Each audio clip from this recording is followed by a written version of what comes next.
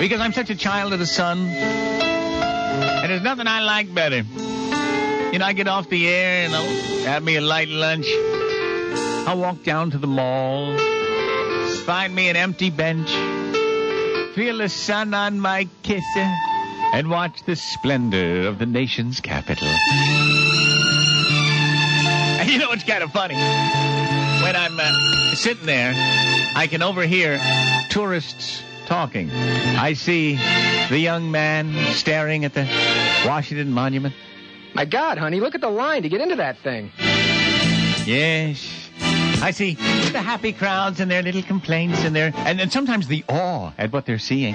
You know, it kind of makes me proud to be at the feet of Abe Lincoln. Yes. Magnificent. But then some tourists can't really take all the walking around. Oh, honey, my feet hurt. Yeah. But I don't get up to offer my seat. I just sit there like a big dog listening.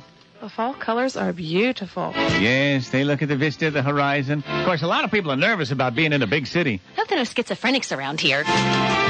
Believe me, lady, you don't know the half of it then. But then, the young lovers, as they meet and greet. I'm supposed to meet my boyfriend. I hope he's not watching the game. Yeah. Yes. Kids, get out of that reflecting pool. Yes. I see the elderly people on that day trip from the old age home.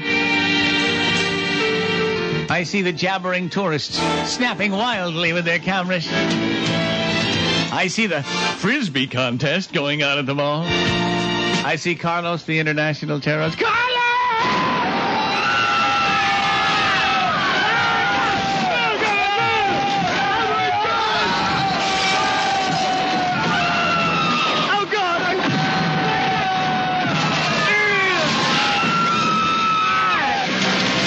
All right. Thanks, Carlos. Okay, body bags. Get your body bags here. Body bags. Grease, I'm shocked. My tail off. The Greaseman on DC101. Body bags.